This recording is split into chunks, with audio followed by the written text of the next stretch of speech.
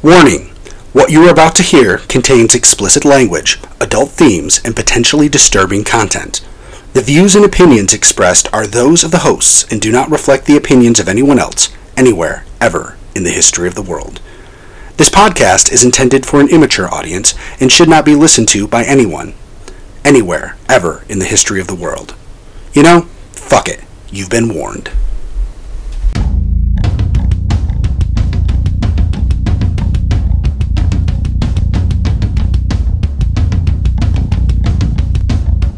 Ladies and gentlemen, dorks and dweebs, nerds of all ages, GeekPod Network Productions is proud to bring to you the most electrifying middle-aged guys in Syracuse, the Doctor, Hugh Allen, the Pod Whore, Paul Showens.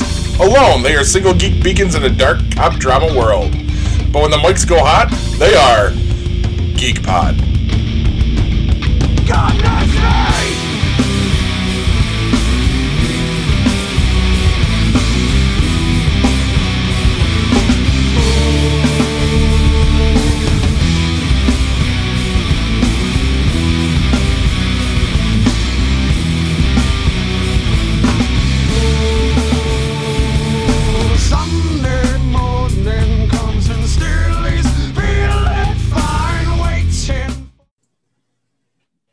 Hello and welcome to this week's edition of GeekPod. I'm your host, Paul. I'm Hugh. And I'm Corbs. What's up, guys? How's the week been? It's been all right. All right. Not too bad. Can't complain. Good. So then we'll hop right into our Valhalla Minute. Does it have to be a Valhalla Minute? I mean, it's better than saying, what are you playing? And then everyone says, well, we're still playing Valhalla. Because I'm not going to talk about Valhalla this week. Well, I mean, I have something else to talk about too, but oh, okay. Go ahead. We're going to get into it. Corbs, it seems you're breaking away now. You're taking off on me. Yeah, I'm up to like I'll say like 140 power or something like that. So you're climbing. Yeah. Well, it worked out nice last Thursday, Friday, Saturday. My son was sick. He had a real bad head cold. So I kind of I stayed in my room. He stayed in his room. So I was able to kind of just get on him and play for, a couple hours at a time. I think I might have played those 3 days. I think I might have played probably a total of like 10 or 12 hours. Nice.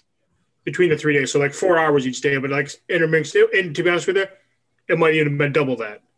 Nice. I mean, because I played for a while because for me, when I start playing it, I kind of lose track of time. It's easy to do. It is. So I collected all the wealth and the mystery items for Grantonsburg Bridge, whatever the hell that place is, and then Leicestershire. Yes, I know what you're talking about. I got most of the stuff in those two areas. So nice. Well, that explains it then. That's how you jump so high. Well, yeah, because I went through and did, and I think I've got East Avila. They're now an ally. Oh, so you finished the one where you have to go after Lady, whatever her name is. Yep. Yeah, I just finished that one this evening. Yeah, so when you go back to meet with Ranvi, when you go back and meet with her, they give you an option to go to a couple different places. And I kind of looked at the map, and that's like a power 55. And at that point, I was only like at a 75. So I went over there and did a couple of raids, and then I started picking stuff off. And you and I had been texting back and forth, and I realized, not that it mattered, but I was like way out in front of you. I was like, I'm going to start going through here and picking up all the little straggling, the wealth and the mystery items. So I was doing that. So that's what I've been doing. So I got most of those in those two areas. And so I'm back over to East Avila, and I'm going to start doing that over there. I just went on another raid before we went to dinner tonight. I did another raid over there and went back to Ravenswood, and my camp's now it's at a 4, but like halfway or 3/4 of the way through 4, almost to a 5 now. Nice. So I've been doing that. And now to ask about the settlement, because I'm also at a 4. Should you be doing the ones that they suggest to you in the letters? Like, are those the buildings you should be doing? Like, it was telling me to do the cartographer and whatever else. I just been picking my own buildings and building them. To be honest with you, I haven't really to be honest with you, I haven't even opened up the box of the letters that Sigurd said to take a look at every once in a while. I first should go take a look at it, and I didn't realize that when you synchronized the crow at all the places, you get skill points. You get stuff for that. I didn't realize that at first, so I had to go back through and find the ones that I missed and do them and stuff like that. So, now, have either of you run into the assassination bug yet? The assassination bug?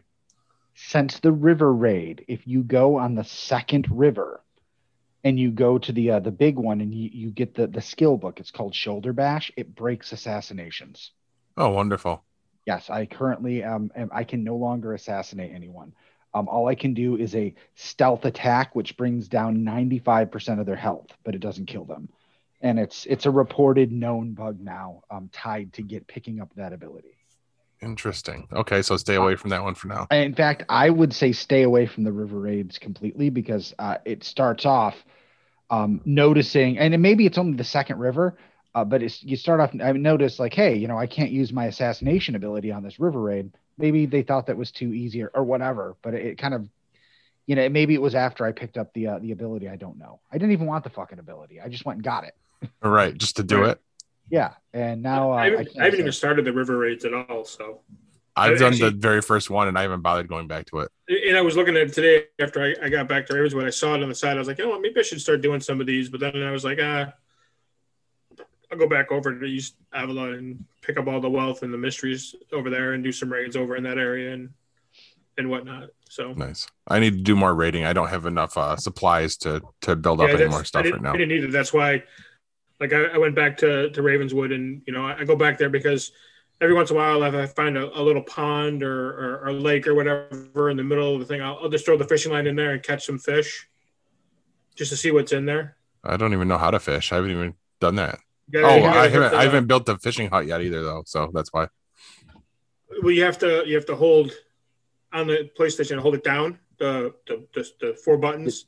Yeah, hold it down, and then use the right button, the right L button or the R3 button, hold it to the bottom right hand corner. When it comes up, and you do the torch, and you can call the mount, you can call your long ship from there. But at the bottom right hand section of it, there's the fishing line. I didn't know how to do it either at first. I'm like, I got to figure out how to, because I remember Hugh saying about catching the fish, because there was one of the ones that you have to do. You got to catch 10.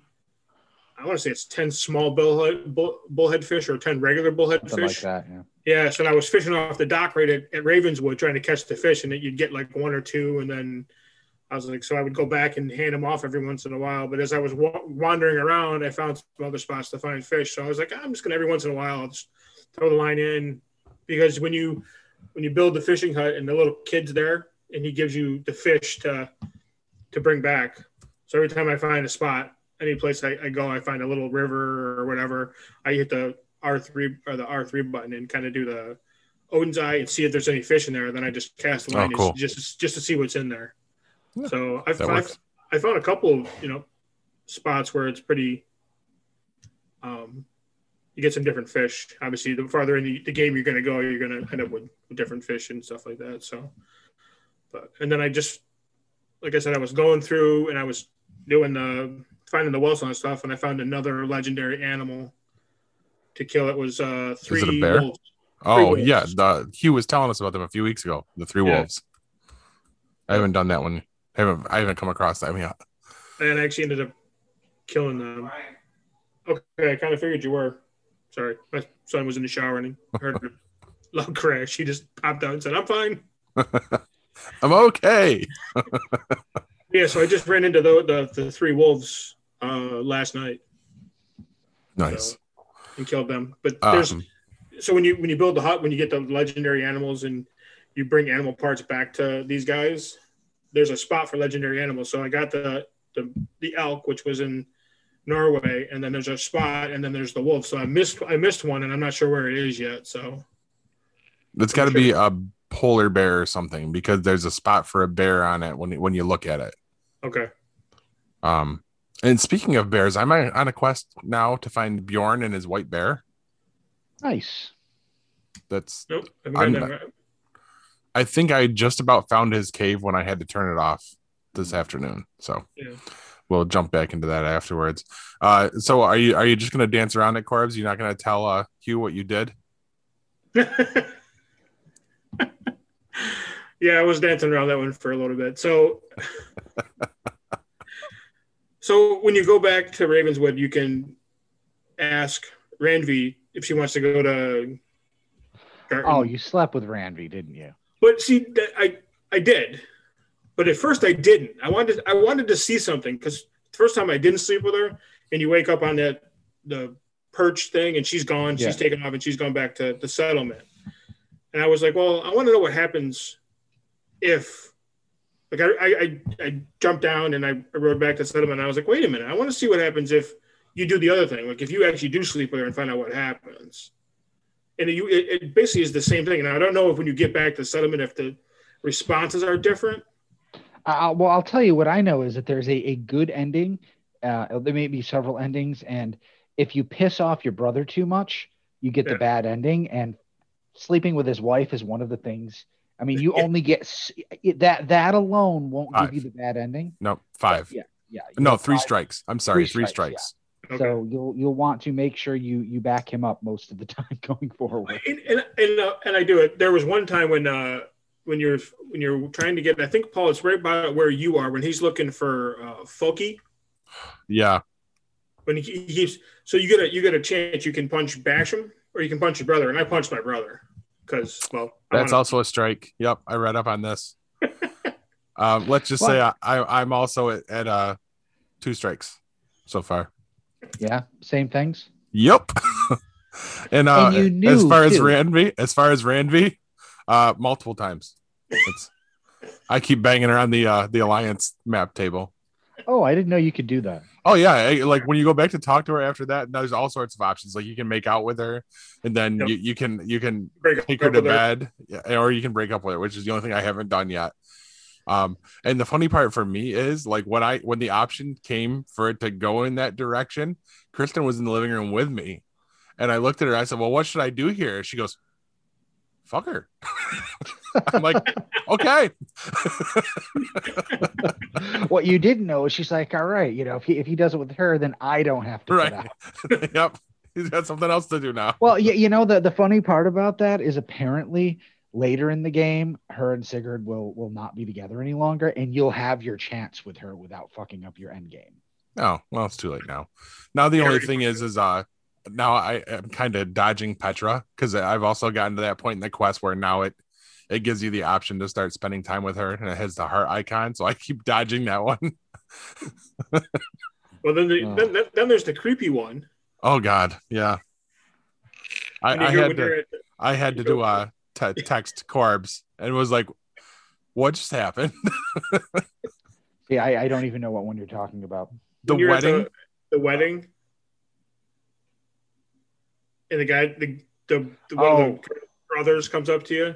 Offers you his plow sword. Yeah. Oh, okay. I remember when you're standing over the pig that they roasted. Yeah. And that's when he comes up and asks you. And I'm like, you know what? I mean, it makes sense because they're writing this for both genders. And I mean, I guess it was a freer time back in, the Viking Age. He was very vocal about it. Maybe it just doesn't matter, Paul. I mean, it's gender. Come on. Yeah. It just doesn't matter. Well, the best part for me is be a better person. No, never. Obviously not if I'm banging my brother's wife on the map table. I didn't know if I found a secret key to unlocking the creepiness in the game or something, because I was messing around and I hid all of my armor right before I went to that dinner with them. So I attended the dinner in my Viking boxer shorts. And then you know how you got to get the brawl with the brothers, so I'm fighting them just in my boxers. And I did that just to piss off Kylie. She saw it, she's like, "Why is he naked?" And I did go through and change my look so he has the Ragnar look. Okay. Yeah, just because I've gotten back on that kick now. I'm almost done with season 2 of Vikings. Nice. Yes. Nice. Just got through the Blood Eagle. Oh, yeah. Yeah. I won't say much more because I figure you're lagging behind on that one, Corbs. Yeah, well, I found another show to watch this week. So Supernatural? No. Oh. God, tell me it isn't Walker.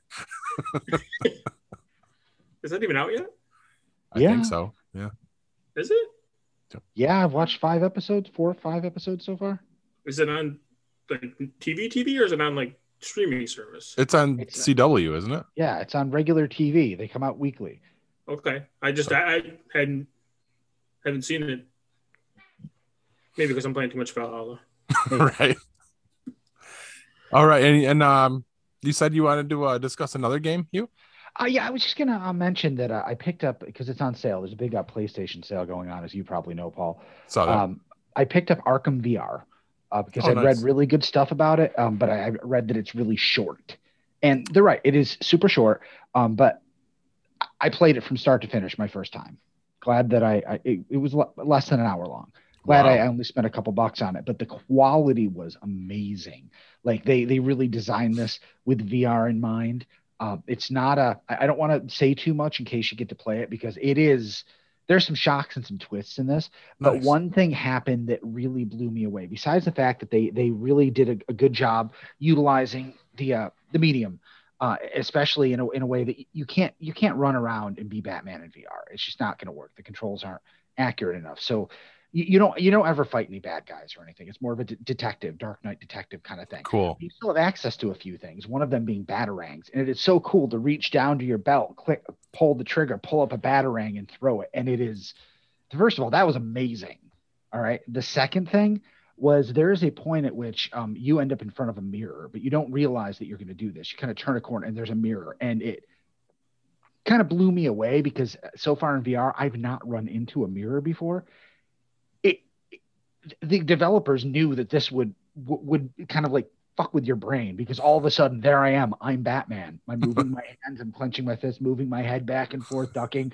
And I was like, I don't want to say it took me out of it. It actually sucked me into it, because Wow. I've like I said, all these VR games I've been playing, I've not run into a mirror before. It was a real moment.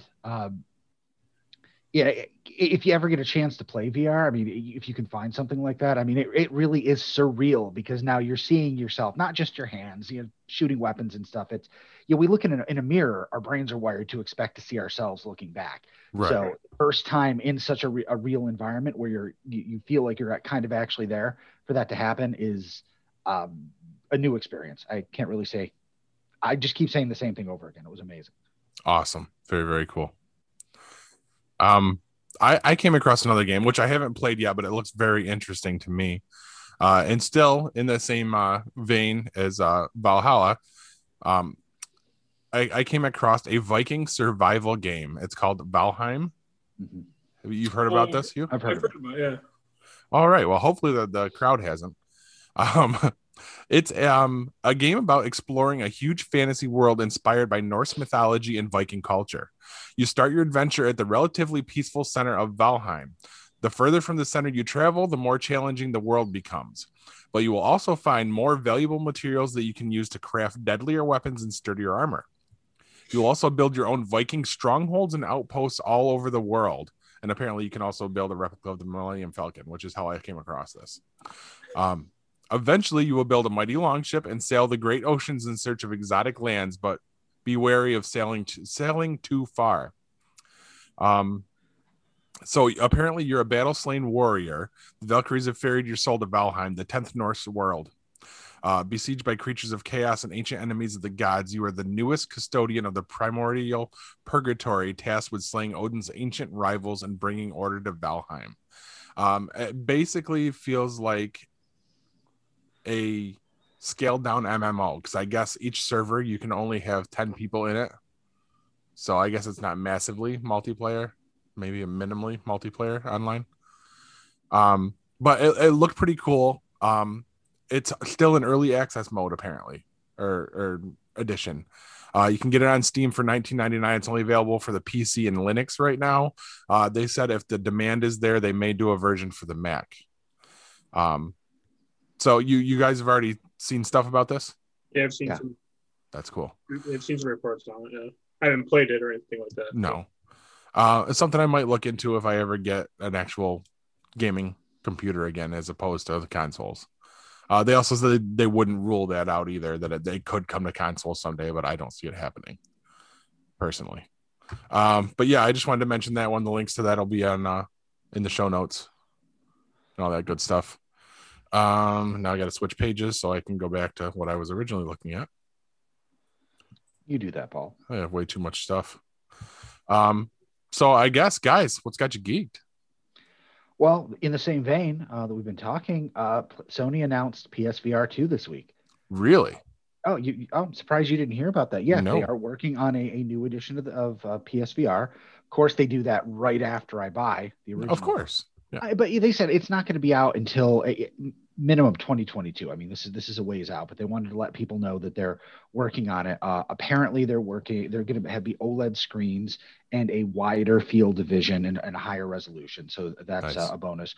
Redesigning the controllers and everything. So I think we're going to have instead of these stupid wandy things, I'm hoping we actually have stuff that might have fingers, actual.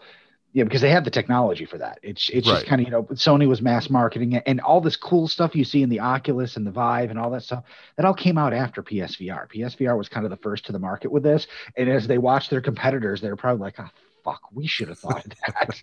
But now they've had to continue with, I mean, it is kind of an outdated and imperfect control scheme. It works well enough for now. But everyone else definitely is ahead of the game. The only problem is these are all like the Oculus, like the standalone one, where you don't talk to a computer. That's basically an Android phone, which Gotcha. is fine, but you have limited, your hardware is limited. So right. Things like, Skyrim VR aren't going to run on something like that. You need to have it connected to a computer or connected to a PlayStation. So the regular PSVR gives you a lot more titles and a lot more in-depth titles, but the other platforms may offer a better casual experience. I'm hoping PSVR 2 is going to kind of bridge that gap. That'll be cool. That's what has me excited. That and fried chicken. Two really different things. No, I'm making fried chicken tomorrow. And, okay. I've been trying to fine tune my recipe. I'm not there yet. I mean, I can make something that is probably as good as you can commercially get, but I haven't made anything that makes me go, you know what? I never need Popeyes again. It's good. It's different, but I need to dial that in because you can't eat fried chicken every day. You can't eat it every week. And it's hard to, every time you make the recipe, you got to take detailed notes. So you know what to change next time. And I always forget. So it's really hard to perfect a chicken recipe unless work in a kitchen and you can just do that all day and keep trying it. So happened to have a whole thing of buttermilk because last week for my mother-in-law's birthday, Damara needed like 2 tablespoons of buttermilk for part of the recipe. So I had the rest of the thing of buttermilk. I'm like, I don't usually have this on hand. So I threw the chicken and the buttermilk in a bag with some seasonings and it's in the fridge and gonna take another swing tomorrow. Hey, my recipe's pretty good. It's different in the way I use. One of my primary seasonings is I toast fennel seeds and then grind them, and I only use a little bit, but it does come through. But it's almost like, unless someone says, "Do you taste the fennel?" You don't taste the fennel until somebody points it out. It actually blends into everything else, and I'm kind of trying to base the recipe off that because I don't want it to taste like KFC or Popeyes. I want to find something that's as good or better but different. I like it. Yeah. I'm a big fan of fried. Oh, yeah, I'm sure I would. If it's fried, I'll eat it. Yeah, but that's all I got. Gotcha. Corbs? Mine's kind of in the same vein as fried chicken. I made chicken parm this week for my sister. She's been having a rough go at work lately. A lot of the people he manages are leaving because her job is going to Ariskin. In June, they sold the building that she works at, and they're moving their office to Oriskany. So people aren't willing to drive to Oriskany 3 days a week because I guess they're going to be 3 days in the office. So it's like a 70-30 split right now that they're going to be doing. Right. So she said a lot of people aren't going to be willing to make that drive. So, but a lot of her people are jumping ship on her or taking spots in different places in the office. So I decided I was going to do it over the weekend, but like I said, my son was sick, so I waited. I made it from scratch. So I got some chicken breast fillets, boneless chicken breast, split them in half, pounded them out, dredged them, fried them in the pan, pulled them off, threw some like ragu on top, Prego on top, put them in the oven for for about 45 minutes or so, covered, pulled it out, threw some mozzarella cheese on it, put 20 minutes back in the oven, came out, was really moist, still able to cut the chicken with a fork. That's how moist it was. So came out pretty good. I mean, when I put it in the pan to fry it, it said to cook three minutes on each side. After about a minute, the first one, it was like burning. Like I flipped it over and it was like black. I'm like, turn the heat down. Well, they said medium high, so I had it on medium high. Well, that's an average. Every stove is. Right, exactly. And this is the first time I tried it. I will try it again another time, but it was one of those things like I've been sitting here for almost a year now, I'm helping out around the apartment and clean, do the laundry for my mom, do the grocery shopping for her because she's has some health issues. Obviously, we've talked about the diabetes and whatnot, but she has glaucoma, so she can't really see, so she doesn't drive. So I drive her everywhere, I take her to her appointments and all that stuff. So I've been doing that. So I just decided, I'm going to start cooking a little bit. I've been cooking dinner a couple times a week for her and stuff like that, just to give her a break. So I decided to try chicken parm, and because that's my favorite meal is chicken parm. Every time I go to like any Italian restaurant, that's what I get. It doesn't matter if I've been there 50 times, I still get the chicken parm. So I decided to give it a shot, and it came out good. I didn't kill anybody. Corbs, I'm impressed. First of all, I didn't know you did cooking. So good job with that. Yeah. You had me up until you said the word ragu, and then I was kind of like, oh. Well, see, and everything else was great. Just one of those things. I was at the store. I picked up a can of it. Normally, I would buy like Hunt sauce, but then I doctor it myself. I don't make it like fresh. If I told you what to get, I feel like I brought it up one week. No. Fermano's crushed tomatoes with it says with olive oil, garlic, and basil. It comes pre-seasoned. I know how to make my own spaghetti sauce, and it's fantastic. But this stuff is so close to it, it's not even worth doing. So we don't even buy jars of sauce. We just buy the cans of Fermano's crushed tomatoes, and whether it's chili, pizza, spaghetti, whatever, that's my go-to. And nice. The thing is ragu is heavily processed. It's got a lot of salt in it. You can taste that. You taste them next to each other. This stuff is just crushed tomatoes and spices. So you can doctor it how you want. You can season it how you want. But I cannot fix a jar of ragu if my life depended on it. It's just not possible. No, you're right. You're right. And like I said, I usually get Hunt's, and then I put in my own seasonings, like Italian seasonings, stuff like that. I doctor it up. I I always put a little beef stock in my sauce. So like when I make chili, I use 2 cans of Hunt's and then like 3 cans of Price Chopper diced tomatoes and stuff like that. But I always put a little bit of water in it, a little bit of beef stock, a lot of onion, peppers, stuff like that. So I've made chili for a long time. Everybody raves about my chili. My mom says it's a little too spicy for her. Like when she starts talking about it, she'll start sweating. So, but I want to do something nice for my sister. Like I said, she's been having a rough time. So I decided we called her up and said, "Hey, come on over. Your brother's gonna make chicken parm." So we invited her over and had chicken parm. So nice. That's what had me nice and had me geeked. It was something to try. Like I said, I had never tried it before. I've always wanted to try it. So I was like, you know what? I'm just going to give it a shot. If I fuck it up, and I try again next time. So, but she liked it. I'm going to try it again. And like you said, you turn the heat down on the pan to fry the chicken. So we'll see how it goes from there. But that's me.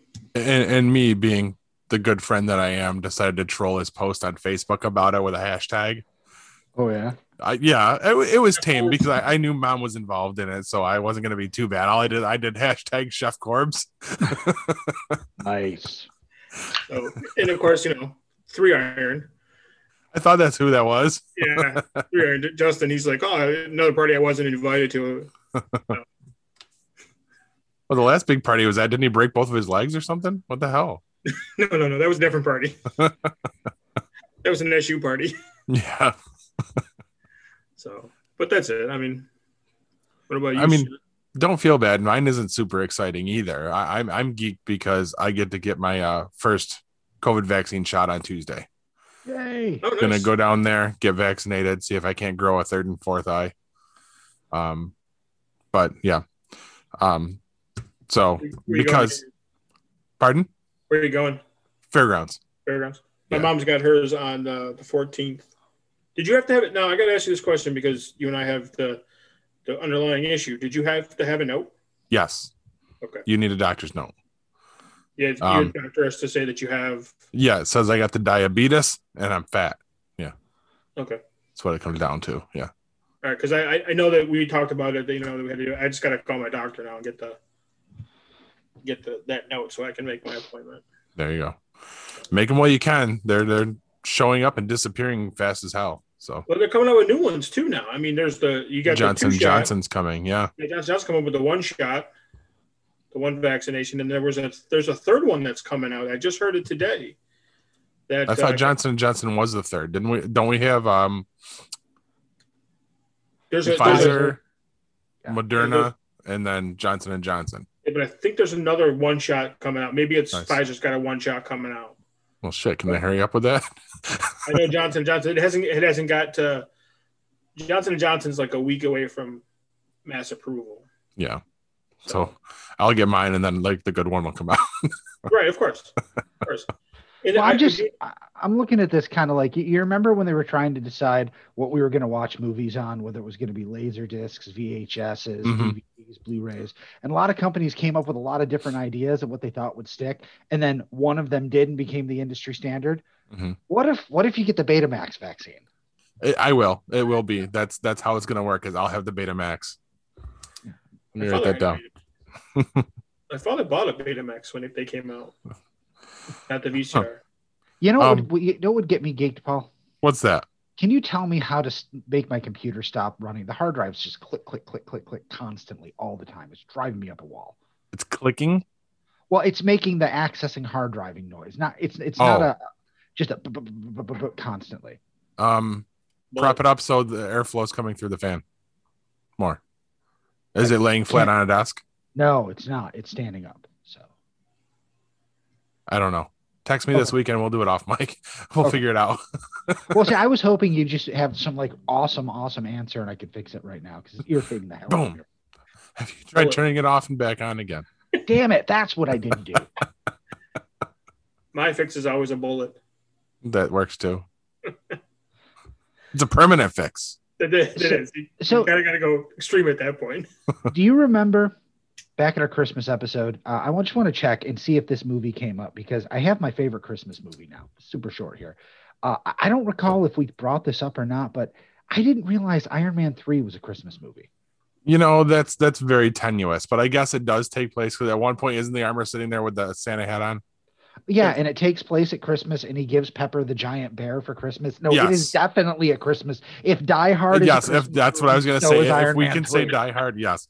So it does. I mean, can you really call that a favorite movie at all? I love that movie. I was underwhelmed with that one. But we'll be rewatching soon. And on the other side of the break, I'll discuss that too, because that was brought up tonight during WandaVision.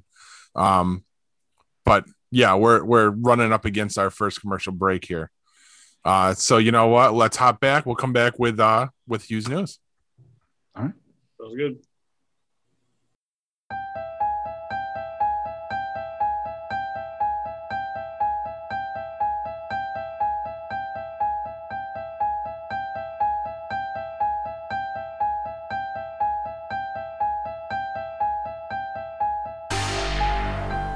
The 4th annual Sci-Fi Horror Fest is coming with an all-new location, new celebrity guests, and more to enjoy.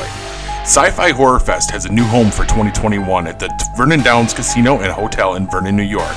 Sci-Fi Horror Fest will be held on August 27th and 28th. Sci-Fi Horror Fest is a family-friendly event featuring exciting guests including CJ Graham and Loren Malloy, as well as fun activities, vendors, and a media area with an eclectic group of podcast personalities. More guest announcements will be announced soon. For more information and to purchase tickets, go to www.sci-fihorrorfest.com. That's www.sci-fihorrorfest.com. Sci-Fi Horror Fest is currently looking for volunteers. This is your chance to be part of the fun.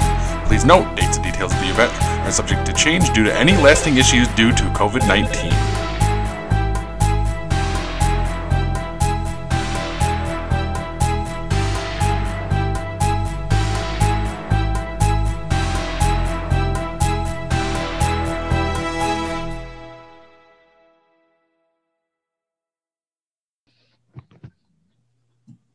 And we are back, and let's move right into the news. First up, Game Stonks Part 2. Now, I'm going to call this Crooked and Crookeder, because it's the sequel, and we have to come up with something for it.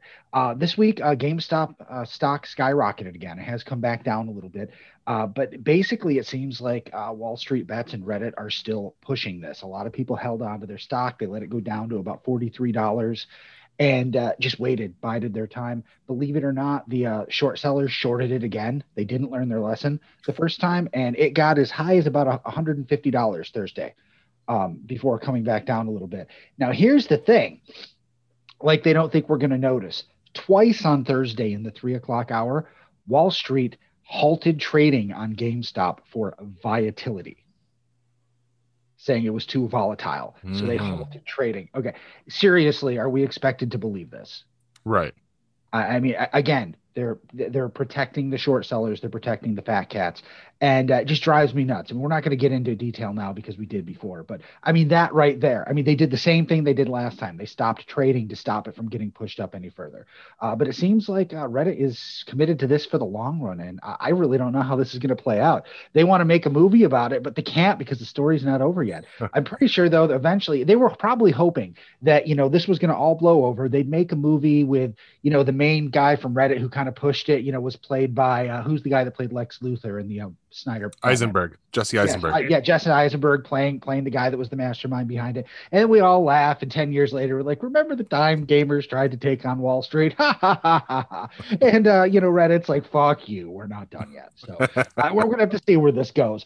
Next up, Nielsen box full of kryptonite. The premiere of Superman and Lois, which I wrote as SNL here, that's kind of just kind of jumps out at me, gave the CW its best Wednesday night ratings in 2 years. It was episode 15 of The Flash season 5, I believe it was their highest Wednesday night rating for years. So did a great job. While not as high as the 2 million plus that Walker got when it premiered, it still is a good show. Yeah, Walker is doing well.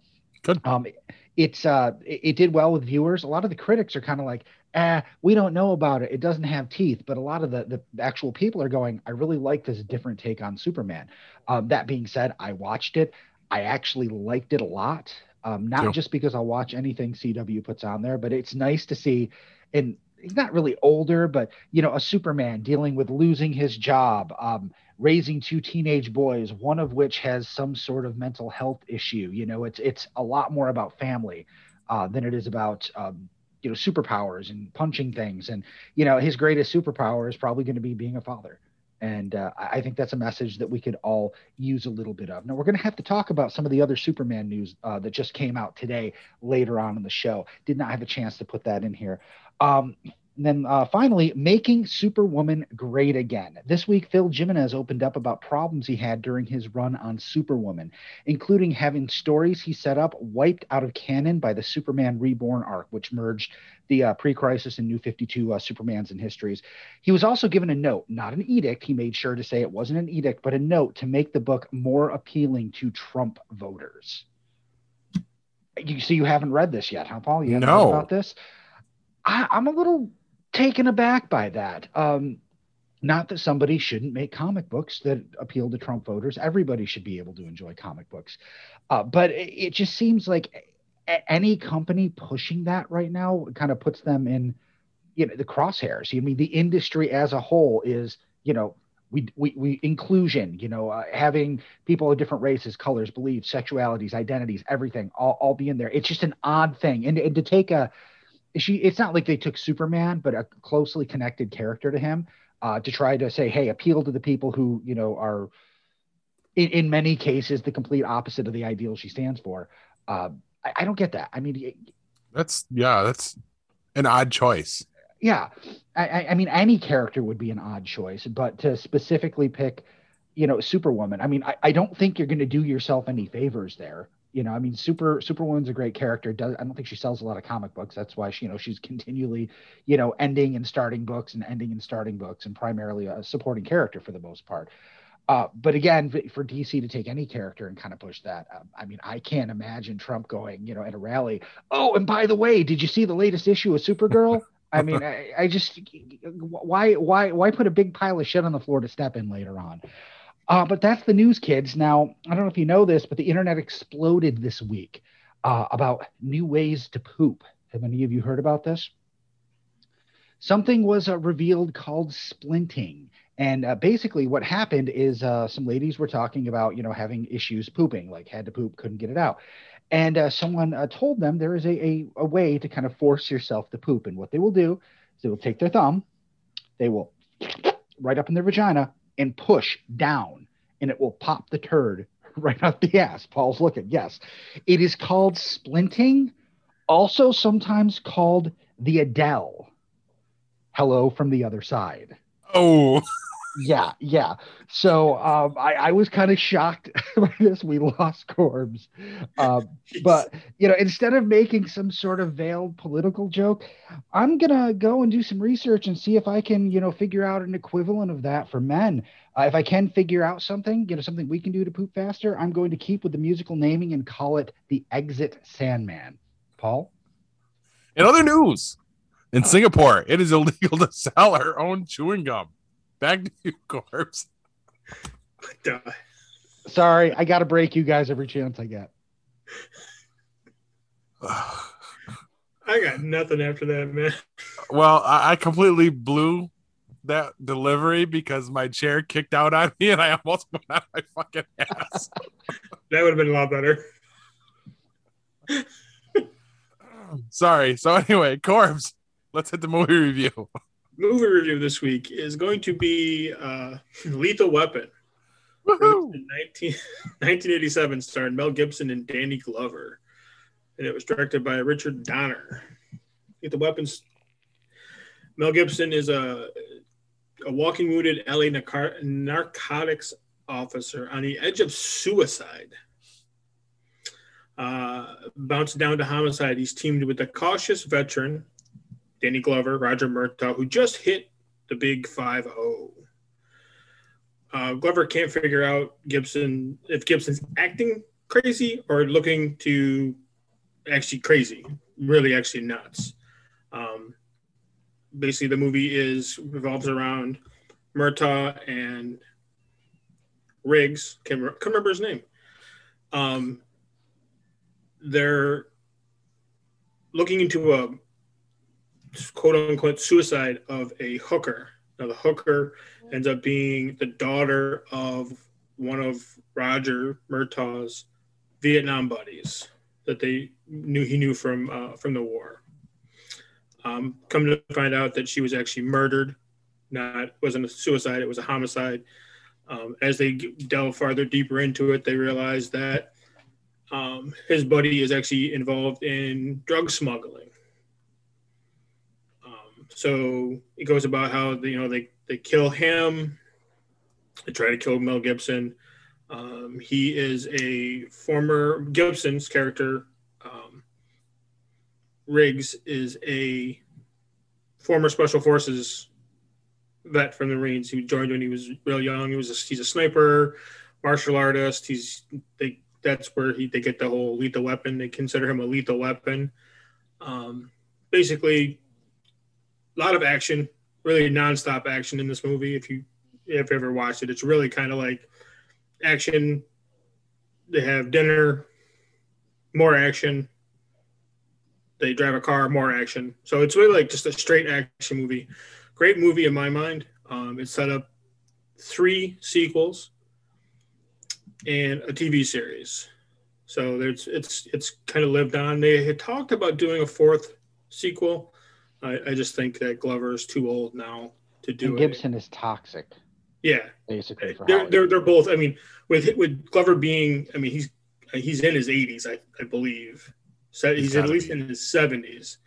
I just think he's too old to do stuff like that anymore. So I think that the series has run its course.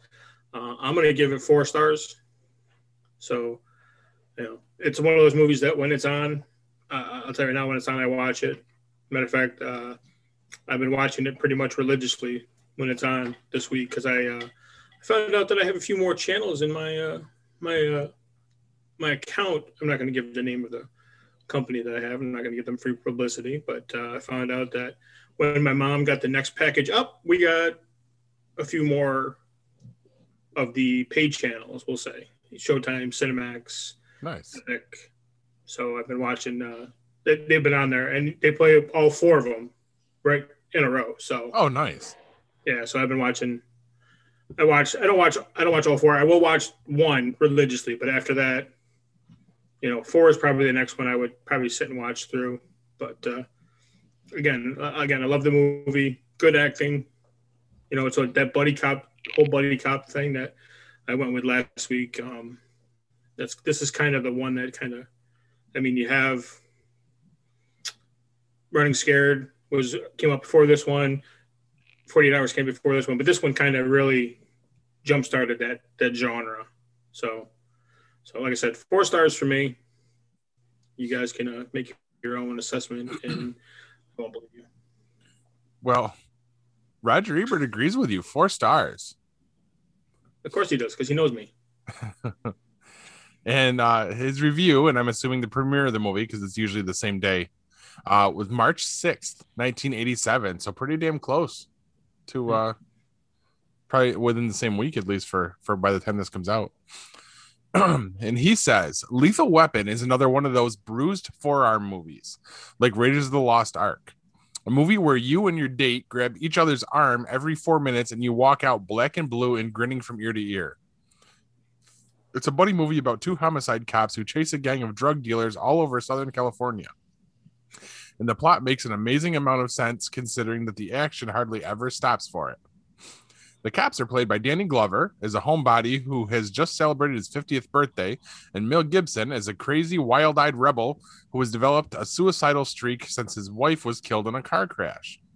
In the space of less than 48 hours, they become partners, share a family dinner, kill several people, survive a shootout in the desert, battle with helicopters and machine guns, toss hand grenades, jump off buildings, rescue Glover's kidnapped daughter, drive cars through walls, endure torture by electric shock, have a few beers, and repair the engine on Glover's boat.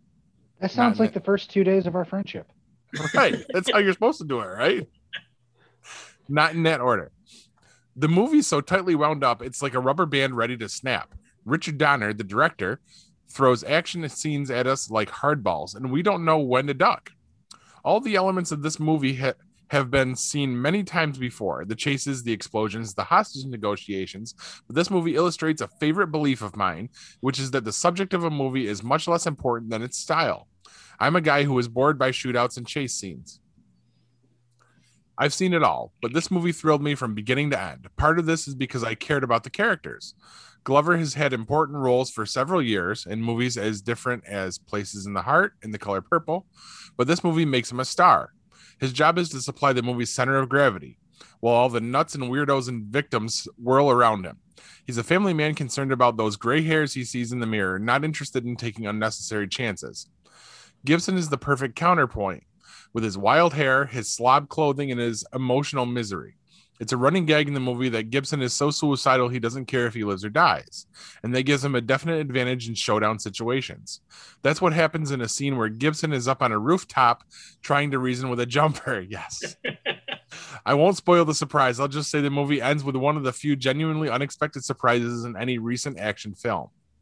The supporting cast is strong and has to be to stand out in the midst of mayhem. Gary Busey, slimmed down and bright of eye, makes an appropriately hateful killer. And Tracy Wolf, as Glover's good-looking daughter, is cute when she gets a teenage crush on Gibson. but most of the attention focuses on Glover and Gibson, and they work easily together as if they were having fun. Their eccentric personal rhythms supplying a counterpoint to the movie's roar of violence. Now, about that matter of style. In a sense, a movie like Lethal Weapon isn't about violence at all. It's about movement and timing, the choreography of bodies and weapons in time and space. In lesser movies, people stand there and shoot at each other and we're bored. In a movie with the energy of this one, we're exhilarated by the sheer freedom of movement. The violence becomes surrealistic and less important than the movie's underlying energy level. Richard Donner has directed a lot of classy pictures. My favorites are Inside Moves, Lady Hawk, and the original Superman, which is still the best. This time, he tops himself. Wow. All right. I am really surprised that he liked that movie so much. Yeah, because he really seems to go for more of the non-genre kind of thing, like non-mainstream popcorn flicks. I shouldn't say genre because that means a whole different thing for us now. I wonder what he would think of the Superman reboot that was announced today. Look at you go. King of segues over here. Warner Brothers has announced, and there's no casting information officially yet. We don't even officially know if Henry Cavill is going to be Superman or not, but word from people who are sources, whatever those are saying they're looking to cast the first Black Superman. And now Will Smith is too old to be the first Black Superman. Yeah, Will Smith was never the right choice for Superman. I mean, he's too funny looking. Come on. I mean, he's funny looking in a good looking guy way, but not in a square jawed superhero from an alien planet way. I could never take him seriously like that. Didn't he already do that and it was called Hancock? Yeah, but I mean, he was playing like in Hancock. He was like all fucked up and drunk half the time and whatever. I mean, that, Superman has a different aura, and I think you need somebody who shares that kind of aura. For like they're saying Michael B. Jordan, probably a forerunner. He's been up for it before. He's talked to Warner Brothers about playing Superman, and he does have that right look to pull it off. What about Donald Glover? Probably could do it too. I mean, I always see him with more hair. He always has more hair, so It's kind of hard to imagine him. Whereas Michael B. Jordan has plenty of times had, no facial hair and a short haircut, so it's easier to imagine him, in that role. My question to you guys is this: we're gonna have the obvious racists going nuts about this. I mean, personally, I don't give a shit. Black Superman's completely fine. My question is, do you change the origin story? Because if he's Superman and he happens to be black, that's perfectly fine. If he's Superman, his ship crash lands in Harlem, and it's all no offense, but chicken wings and greens from Ma and Pa Kent, and they completely change the character. I'm not saying I have a problem with that, but that's kind of radical. It would almost be interesting, but I can't imagine a studio wanting to place a $200 million bet on something like that. Right. I think you can tweak it to make it more culturally diverse without going as far as dropping him in the middle of New York City. Yeah. Why not do him in Atlanta or a suburb of Atlanta, in Georgia, somewhere like that? So you can still do the southern. Drop him in like Memphis. Something. Well, I mean, those are places by Elbridge? You have a lot of farms. I mean, that would be almost doing the same thing, which I don't have a problem with. I mean, I think you can do the same story. He's raised by a black couple on their farm. What I'm saying is, do you think the studio is going to try to go the whole urbanize it? What? Urbanize it? Yeah, I was looking for the word. I wasn't sure what to say without saying something that sounded awful, I guess. Right. Yeah, urbanize it. Is that what you do with it, or is it just cast a black Superman? That's hard to say. I mean, and you see that we have a person of color writing it, right? Yes. Yeah. Ta-Nehisi Coates. Thank you. Because I was not going to try and pronounce that. Yeah. It's just, yeah, I wonder if they're going to go that route. If Superman's going to be battling racism in high school or something like that. Actually, that might be interesting. I guess the core of my question is really more, okay, we want inclusion, especially certain parts of the left want more inclusion and diversity and things like that. Is casting a black actor in the role enough, or do you think that they want to completely urbanize the character and do almost like a reimagining of it. I'm just curious, I wish people responded to us when I ask these questions. No one ever does, because I'd really like to know, is this good enough, or do you want to take it further? Do you think we should? Do we have a imperative to take it further? I think you have to at least tweak it a little bit. Okay. Yeah, I agree. You gotta kind of tweak just a little bit of if that's the way they're going to go with it. Monpa can't need to be black. Yep. He needs to learn that like he's going to deal with inherent racism. Yeah, he's not allowed to fight back because he will kill people. That's good. That's really good. So that's the struggle instead of you can't really excel on the football field because you have powers and it's not fair. No, you can't kill the racist because it's not fair. Right. Yeah.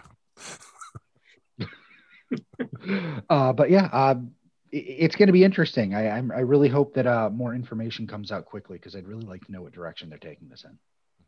And as I understand it, the writer, he's phenomenal, right? Because he's doing Black Panther, or he has been. Yeah, he's been writing the comic.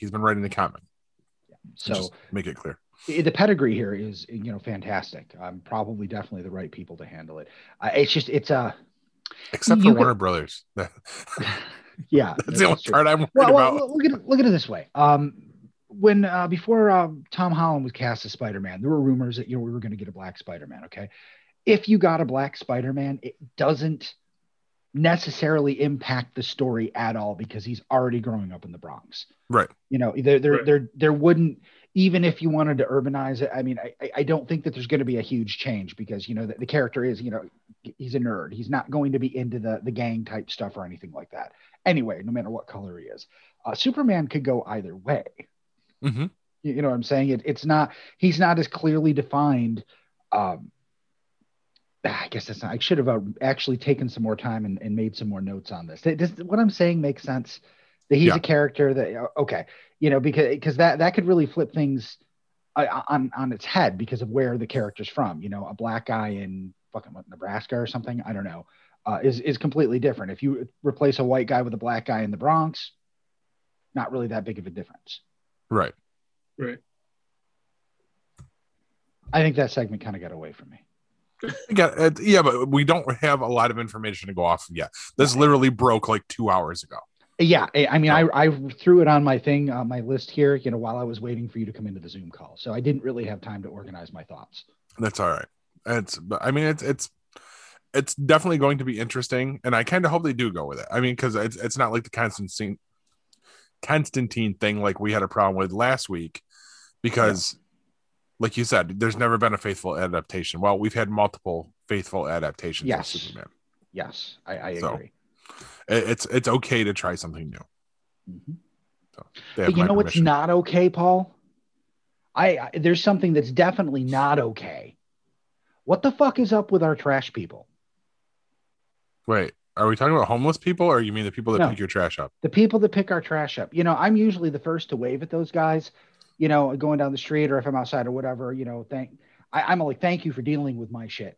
But, something happened this week that really pissed me off. Now, I don't know about you guys. Maybe you're fucking slobs and you throw everything all over the place. But I take all of my nasty shit, I put it in bags and tie them tightly. I put all my recyclables in bins. I put everything out at the curb, nice and organized. And every single week, my trash can is tipped over. My recycle bins, sometimes they're in the street. Sometimes they're in the neighbor's yard. Everything's all over the fucking place. I mean, you could even throw it at the spot I left it, and it would be good enough. But they don't. And this week, something really gross happened. Okay. We're getting some nice weather here in central New York. We get some thaw, there's some water running down the sides of the street. On trash day, that's not water. Okay.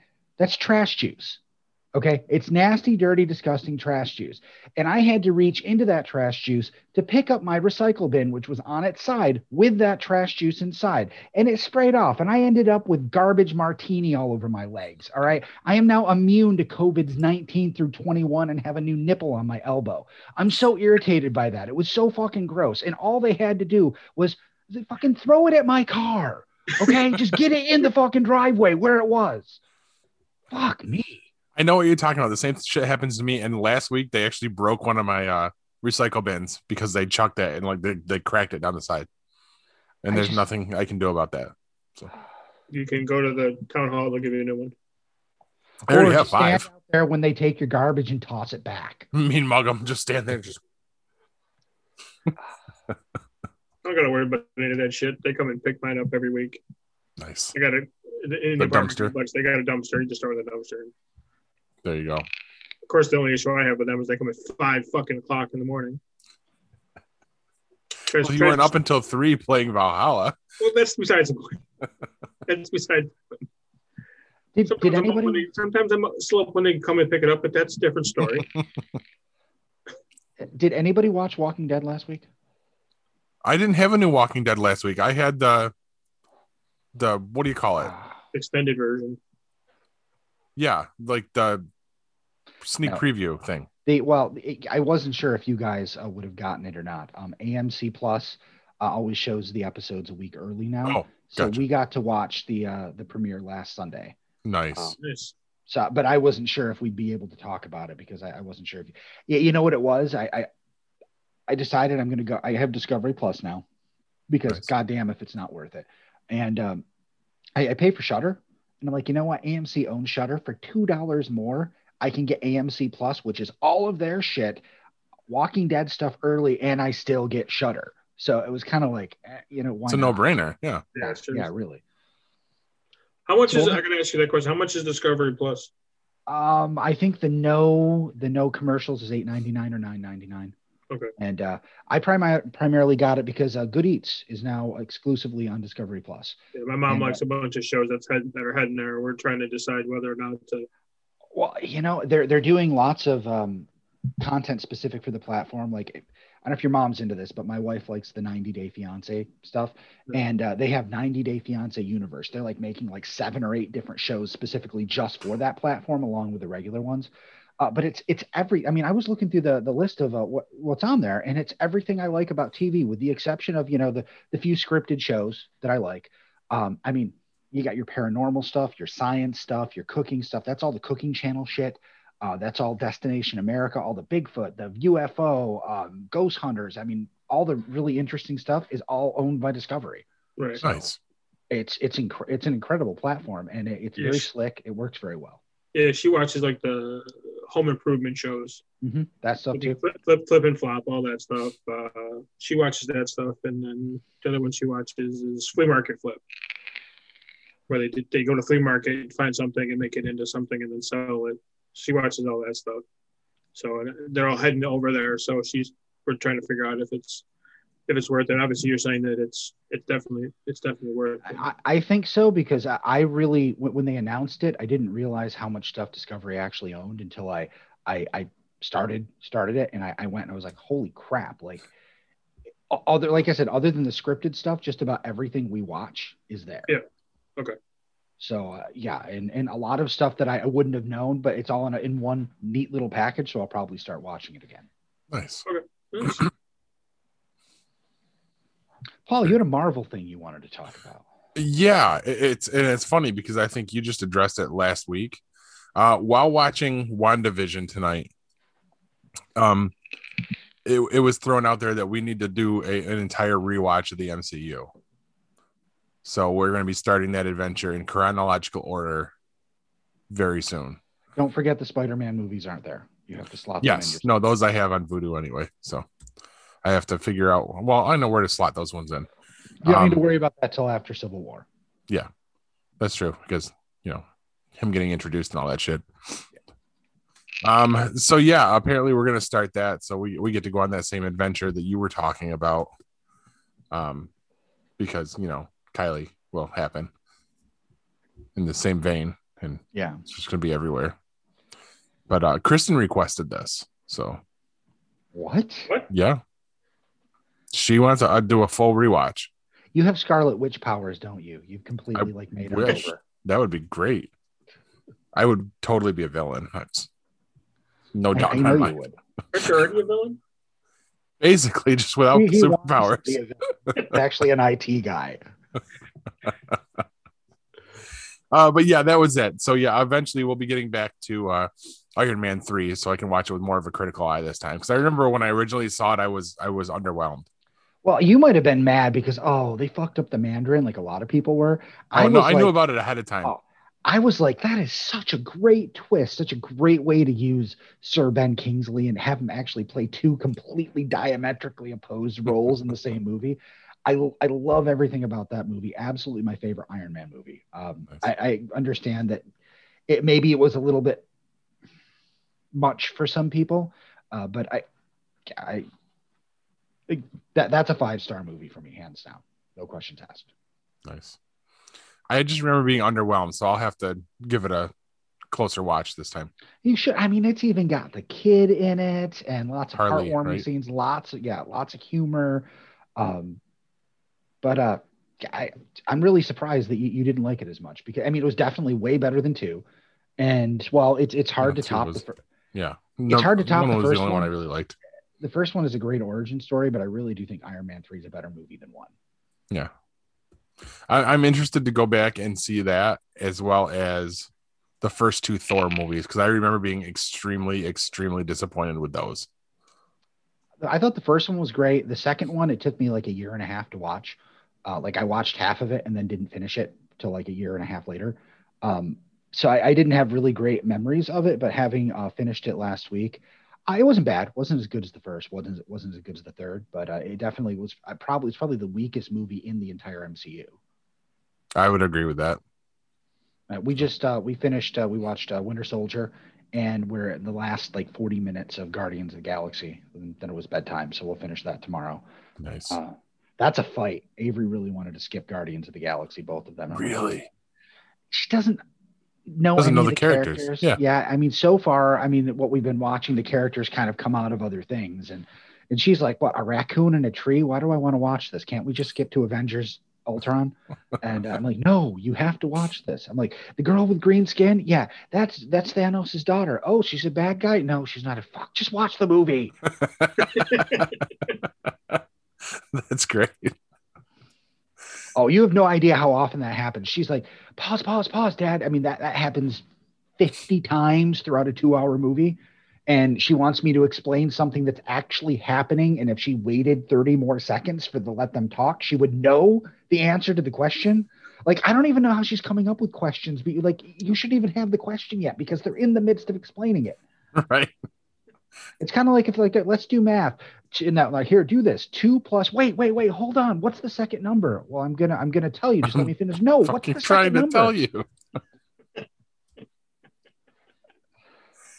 Yeah, this is gonna be me in a couple weeks on the same exact rant. Just that's what we're coming up into.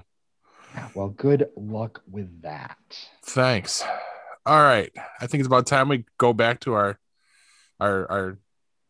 Sci-Fi Horror Fest ads, and we'll come back in and we will wrap the show up. All right. Sounds good.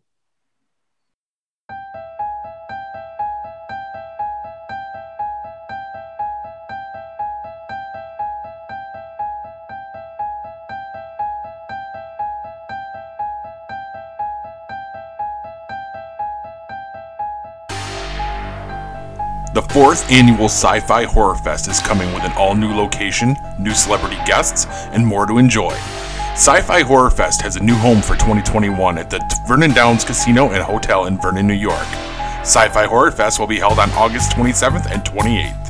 Sci-Fi Horror Fest is a family-friendly event featuring exciting guests including CJ Graham and Loren Malloy, as well as fun activities, vendors, and a media area with an eclectic group of podcast personalities. More guest announcements will be announced soon. For more information and to purchase tickets, go to www.sci-fihorrorfest.com. That's www.sci-fihorrorfest.com. Sci-Fi Horror Fest is currently looking for volunteers. This is your chance to be part of the fun. Please note, dates and details of the event are subject to change due to any lasting issues due to COVID-19.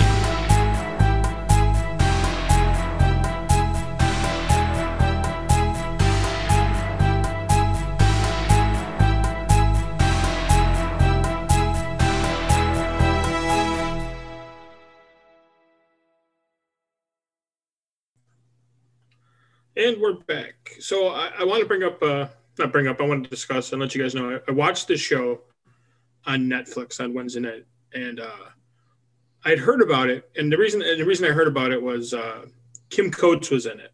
Well, you know who Kim Coates is. I do. It's Tig from Sons of Anarchy. Anytime I see somebody from the Sons, I watch a TV show just to see what it is. So I figured, I'm going to watch this. He'll be in it, a couple episodes here or there. He's only in the first episode, but his character in the first episode, hysterical. Nothing like Tig. Nothing. That's good because that's he got a little creepy at the end, but he is freaking hysterical. I couldn't stop laughing. Like I was physically laughing out loud, like bellow laughing out loud, like deep from your belly, chuckle. My mom had to come into my room and say to me in exact words, "What the fuck are you watching?" What a strange thing to say at your age. So it stars Kevin James and a couple other people that you probably know. Nobody's even heard of. I looked some of these people up online. The two female leads, both theater actors. Never heard of them. Both hysterical. The only person that's in that you would know is Bruce McGill, older actor from the 80s. Like he's a bit actor. If you saw him, you'd be like, "Oh, I know who that guy is." Oh, okay. I'm recommending this to you guys, and I know he won't watch it because I haven't watched Supernatural yet.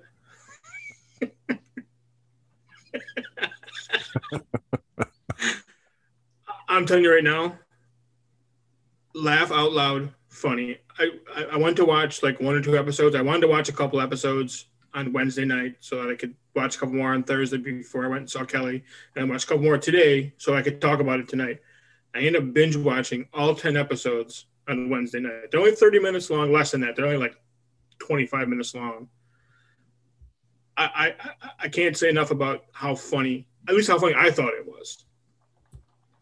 I mean, just some of the skits and stuff, and not the skits. Basically, what it is Kevin James is a pit crew chief for a NASCAR driver. Okay. And the driver for the car, dumber than a box of rocks. As race car drivers are. Yeah. As most NASCAR drivers are. Just the stuff this kid says, you're just thinking to yourself, what? Why? What? And they rip on this kid the entire time. Like the running gag is he started out the first 2 years he was there, he was winning like 3 or 4 races a year. Now they're like 3 or 4 years past that. He's not even finishing the first lap of the race. Like the first gag is, the car is set up really great today. I think we're going to do really well. And all you hear is a loud, and they look at each other and go, "Want a soft pretzel?" And you'll get up and walk away. So if you get a chance, Netflix, it's called The Crew. Like I said, 10 episodes, about 20 to 25 minutes long. Won't take you that long to get through it.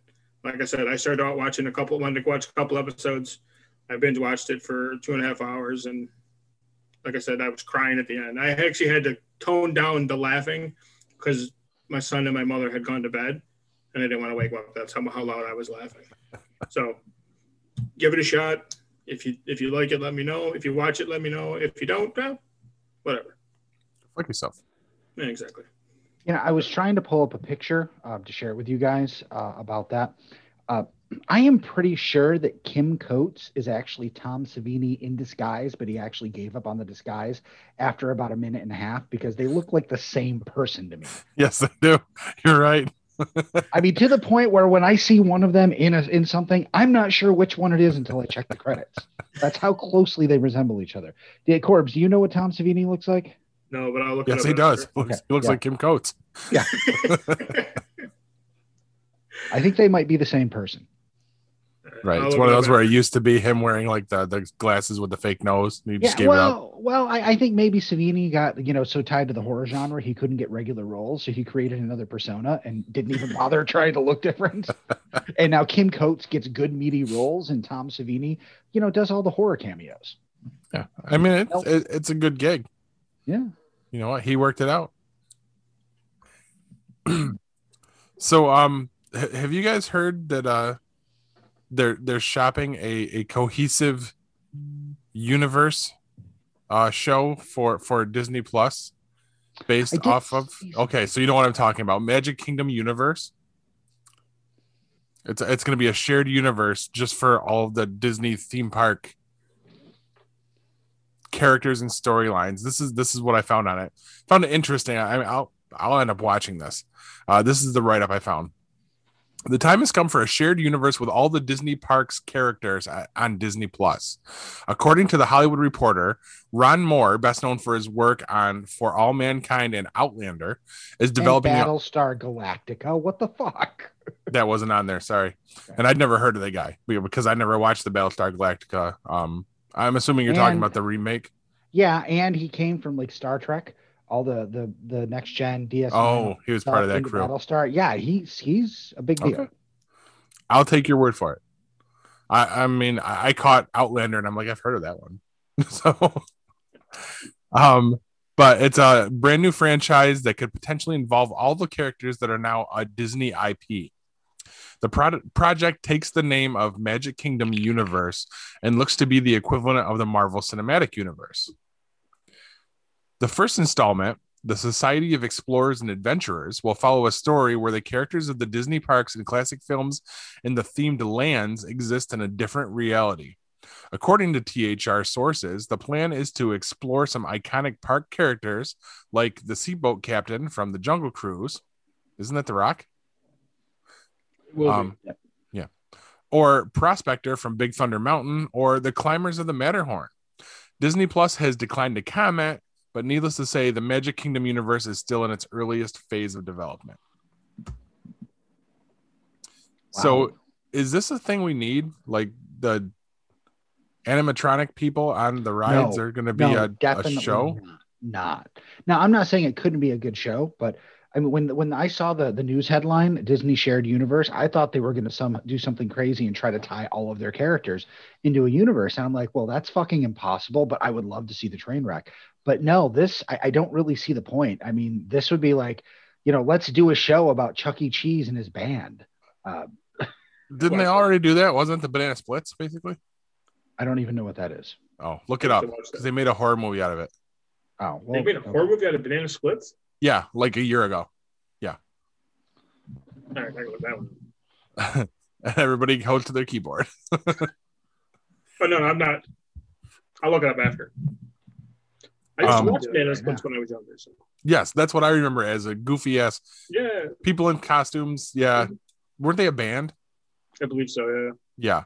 But I think they basically 1968. That was the original. Yeah. Now the horror movie version of it literally came out last year, and I think it was like exclusive to Walmart. Yeah. Okay, 2019. Okay, 2 years ago. Okay. Yeah, I just found it here. I don't know if I want to watch this or not. The director was a Danishka Esterhazy. Whew. That's a mouthful. She said. And nobody in the cast is anybody I've ever seen before. So, I don't know. All I know is it's the same people in suits, the same suits from the looks of it, but now they're like ex-murderers. Oh, nice. I haven't watched it. I mean to at some point. I also want to watch Slender Man. I haven't gotten around to that one either. So WandaVision. This is the last thing I really have to address tonight. I got no clue. I thought this was the last episode for some reason, and then I thought so too. And there's one more. Yeah, because I was like, okay, I know this is going to lead into Doctor Strange, but this is really where you ended? Are you fucking kidding? But no, there's one more. Has the same problem as last week. I mean, I understand they needed an end to explain what happened to her, but again, with the backstory for what's her face, Agatha. Agatha, all the witches and all this stuff. I mean, that segment and scene was so far removed from anything we've seen on the show so far. It felt out of place. It felt like a mid-90s made-for-TV Disney movie. Or an episode of Charmed. I was just thinking Charmed. It was just, it reminded me like of the whole like Mr. Boogedy era of Disney on TV. And you know what?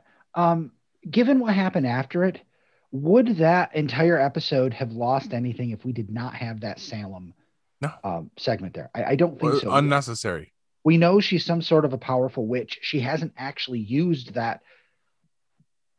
She's not done anything so crazy that it can't be explained by the line that, she's a powerful witch. Right. Anyway. But I mean, basically all of this was tying up loose ends, like explaining everything away, the whole episode. Except, you know what they didn't actually explain, and this has me confused. We saw video footage of Wanda stealing Vision's corpse. Yes. And now it turns out she didn't. Yeah. So Hayward is a true scumbag. Yeah. So what you're saying? Doctored video. This isn't clear. Okay, because that wasn't clear. Because no, we it wasn't all clear. Like, what? Yeah. Yeah, they did not make that clear at all. Like I thought when she went to what was to be their house, I thought we were going to see her having the body in tow. And that's when you have to read between the lines. And no, he still has the fucking body, as we find out in the after credits scene. Yeah, that could have been clearer. Man, I mean, what does that even mean? Is he zombie Vision now? I don't know what he's going to be. Is that a real thing? Zombie Vision? Is that something? Is that it's kind of following in the comics. At one point, Vision was destroyed, and I think it was in West Coast Avengers back in the 80s or maybe early 90s. And when they fixed him and brought him back, he came back without his personality. He was very cold, very distant, very robot-like. That would stand the whole white. And when in the comics, when he came back, he was completely white costume, white face, like that. So that was what the nod was to that, which I thought that part was cool. But I'm waiting to see what they're going to do with it. And now I'm assuming we're going to get the same kind of idea with no personality and all that. But I mean, now we have to wrap this up in an episode. I mean, we don't really. I mean, this could springboard back into the Avengers movies and stuff, but. Well, you have to tie up enough ends to make it a satisfying arc for a TV show, or people are going to be mad. Yes. Yeah. Because this isn't something that I think can springboard off into the next show. Because they're going to have their own loose ends. They're already going to have to start off with tying up in Falcon and the Winter Soldier. Yeah. I wouldn't be surprised if there's no connection at all. No, I agree. Though this brings up the question. We've talked about House of M so many times, and that very impactful 3 words. I'm starting to question how that concept could even play into this at this point. So because this has not gone in a direction that I anticipated. Right. And how quickly were we explaining away Pietro now? She made up fake Pietro. Done. That's it. So that was kind of a kick in the balls there. Yeah. Yeah. Yep. That was a little disappointing. It was a great swerve, though. And I mean, it got everybody excited there and lots of questions. They know what they're doing. There's good writing throughout this. They got a plan. Well, yeah, but good writing doesn't do that. Doesn't say, oh, it was fake Pietro or Pietro. Yes. All right. So it shouldn't be explained away. But we know he's still around as of the post-credit scene last week. Yeah. So he's still around. So could this be where we get Pietro back? Yeah. I mean, damn it. I feel like it's some. Yeah, I'm not comfortable with that being the end of that particular thread. Mm-hmm. It feels like lazy writing. Agreed. And they used him in the post-credits sequence last week for a reason. I hope so. I hope so too. I mean, at least because I got a feeling a lot of this is to showcase Monica Rambeau and to make her a new hero coming out of, I'm assuming, Captain Marvel 2. So she's going to get a big spotlight next week. We still have, according to, I think, the girl that plays Monica, we have a huge cameo coming next week that's going to knock people's socks off. And no indications what that is? No. Okay. Marvel, I mean, Disney in general is pretty good about keeping a tight lip on stuff. Yeah. So my question becomes is you have the Vision that Wanda made, and you have the Vision that they just brought back to life. What the hell is that going to do in the comics? That didn't happen in the comics. We didn't really have. I'm not in the comics, in the fucking TV show. You got them both in the same area now. Well, not really. Yeah. One of them's on the outside, the other was on the inside. Obviously, I don't know how we're going to reconcile. They brought him back for a reason, to do something to. I would assume, again, having not read the comic book and not really know what's what. I'm assuming they've got him back around for a reason. They wanted to use him as a weapon. Yes, I think Sword wanted their own weapon. Yeah, right. Sorry. No, I'm just wondering. I'm trying to wrap my head around the fact that now there's two Visions. Obviously, the one Vision is really not Vision. It's a figment of her imagination. Well, we don't know that. Yeah, if she has reality bending powers, she might have, really brought. I mean, it may really be him. I mean, he especially he shows independent tendencies. Yes, he's existed outside the field. He has fought her on things. He's not her puppet. So. And the nature of the Scarlet Witch's powers, it could be that she really did bring him back. It was interesting that when she was called the Scarlet Witch by Agatha, my wife and my daughter were like, isn't that already her name? I'm like, no, that no one's ever actually called her that in the MCU. In universe, yeah. Yeah, I mean, we call her that because that's the character from the comic books, and that's what's on all the T-shirts and all the merchandise. But she's never been called the Scarlet Witch before. No, you're right. What is that? What is her? Is she not a part of the Avengers in the comic books? No, yeah, she is. Okay. Again, like I said, I don't read the comic books, so all I get is the movie version of it. You guys have read source material. I know you're trying to school me on the source material, which is great, but again, I think they avoided that in the movies because first of all, the Scarlet Witch is kind of a dumb name. Second of all, she didn't come with the costume, which you saw in the Halloween episode. That was her comic book costume. That looks like Scarlet Witch. They didn't go that route, so it made sense not to play up that aspect of the character at that time. Because, I mean, really, it's a dumb name. It was probably a good name in the 60s. Right. But it's not a good name now. You know what I think makes this even more confusing and unable or hard to guess at is we're at a point here where Vision does not necessarily have to continue going on where they're going with the Avengers movies when they're trying to bring younger people in and do a different team and most of the main Avengers are kind of gone or whatever. Having Vision there isn't a given. Right. So the character really could die. This could be the end of the character. I mean, there are other times where that a character can't be gone forever, but in this particular case, I mean, I don't want to say Vision's expendable, but Vision is expendable. Yeah, he has never been a core to the team. He is not a linchpin. He's a great character. He's very cool to have on the team. And there's really cool shit they can do with him, but he's not necessary. Yeah. Yeah. All right. But so what is it? Falcon and the Winter Soldier or whatever the hell it is. That comes in March. Yes, so we'll have in a couple of days.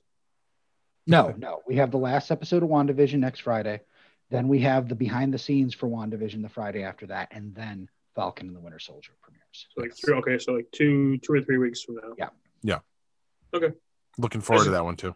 I just got to make sure I stay up on this stuff, so when we get on here on Friday nights, I can act like I know what I'm talking about. I'm just hoping we can get through the movies before then because I'm worried about WandaVision spoiling it, but Avery is all my favorite characters, Iron Man, and I want to see her real reaction to what happens at the end of Endgame. Yes. I don't want it to be spoiled. And I'm like, man, you know what? I mean, I can understand WandaVision really not touching on anything but Wanda and Vision, but I feel like Falcon and the Winter Soldier might have at least a broader fallout from Endgame. Yes. And I'm worried that it's going to ruin it. So I'm like, man, we got to get through these fucking movies. And you're where? Guardians of the Galaxy 1. Okay. I don't know if we're going to make it. You've got some ground to cover. Yeah. That's going to be rough. And you don't want to just jump ahead to those two. You know what I mean? Oh, we're not. We're doing it in order. I don't know. That's a hard one because that's such a powerful moment. Yeah, and I mean, I experienced it, without knowing, and I kind of want her to. I mean, it's not that I want to see my daughter cry. I mean, she does irritate the fuck out of me a lot, but I actually want to see if she would have an emotional reaction to that, because she is so tied to the character. And you know how kids are a lot of times, they don't respond emotionally appropriate to things. I'm actually curious if she will respond emotionally appropriately to that scene. Yeah. That's being a favorite character, she might. But it's hard, you don't know. Like mine, like I said, when we were going through the Harry Potter movies and Dumbledore dies there. Kids weren't phased. They just didn't care. They're just like, okay. And I was like, now you get it, right? Like he's dead. Yeah, okay. Yeah. So, all right. Hey, that was lost on you. Great, thanks. But that's about all I got for tonight. Do you guys have anything else besides the cat tail?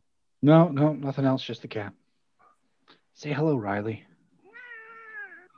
Perfect. Look at that. I just sent you something. Yes, you did. All right, so let's have some dead air while I check my text message from Corbs. Way to go, Corbs. Hey, I tried. Oh, there's the viewing order. Perfect. Yes. Thank you for that. The MCU viewing order? Yeah. Oh, nice. Yeah, because you know what? I got it from. It was on Facebook, I believe. I believe it. It's on Disney Plus. Has it? Oh, do they? Yeah, if you go to Marvel and then go down like 4 or 5 things, they have Marvel Cinematic Universe in order. The only things that don't show up there is Spider-Man. Well, Spider-Man and Hulk, because technically, I don't think Hulk's in that one, Paul. Yeah, Hulk is here. Yep. The Edward Norton Hulk movie is part of all this. Yep, and this one does have Spider-Man. Well, at least it has Homecoming, because this one stops with Endgame. Yep. So very cool. Right. That makes life easy. All right, then I guess we're ready for me to drop my wisdom nuggets. You go for it, Paul. Dropping your nuggets. Depression is the direct result of gaining 10 pounds for a movie role and then realizing you are not an actor. Good night, everybody, and Megabyte me, bitches. This has been a GeekPod Network production.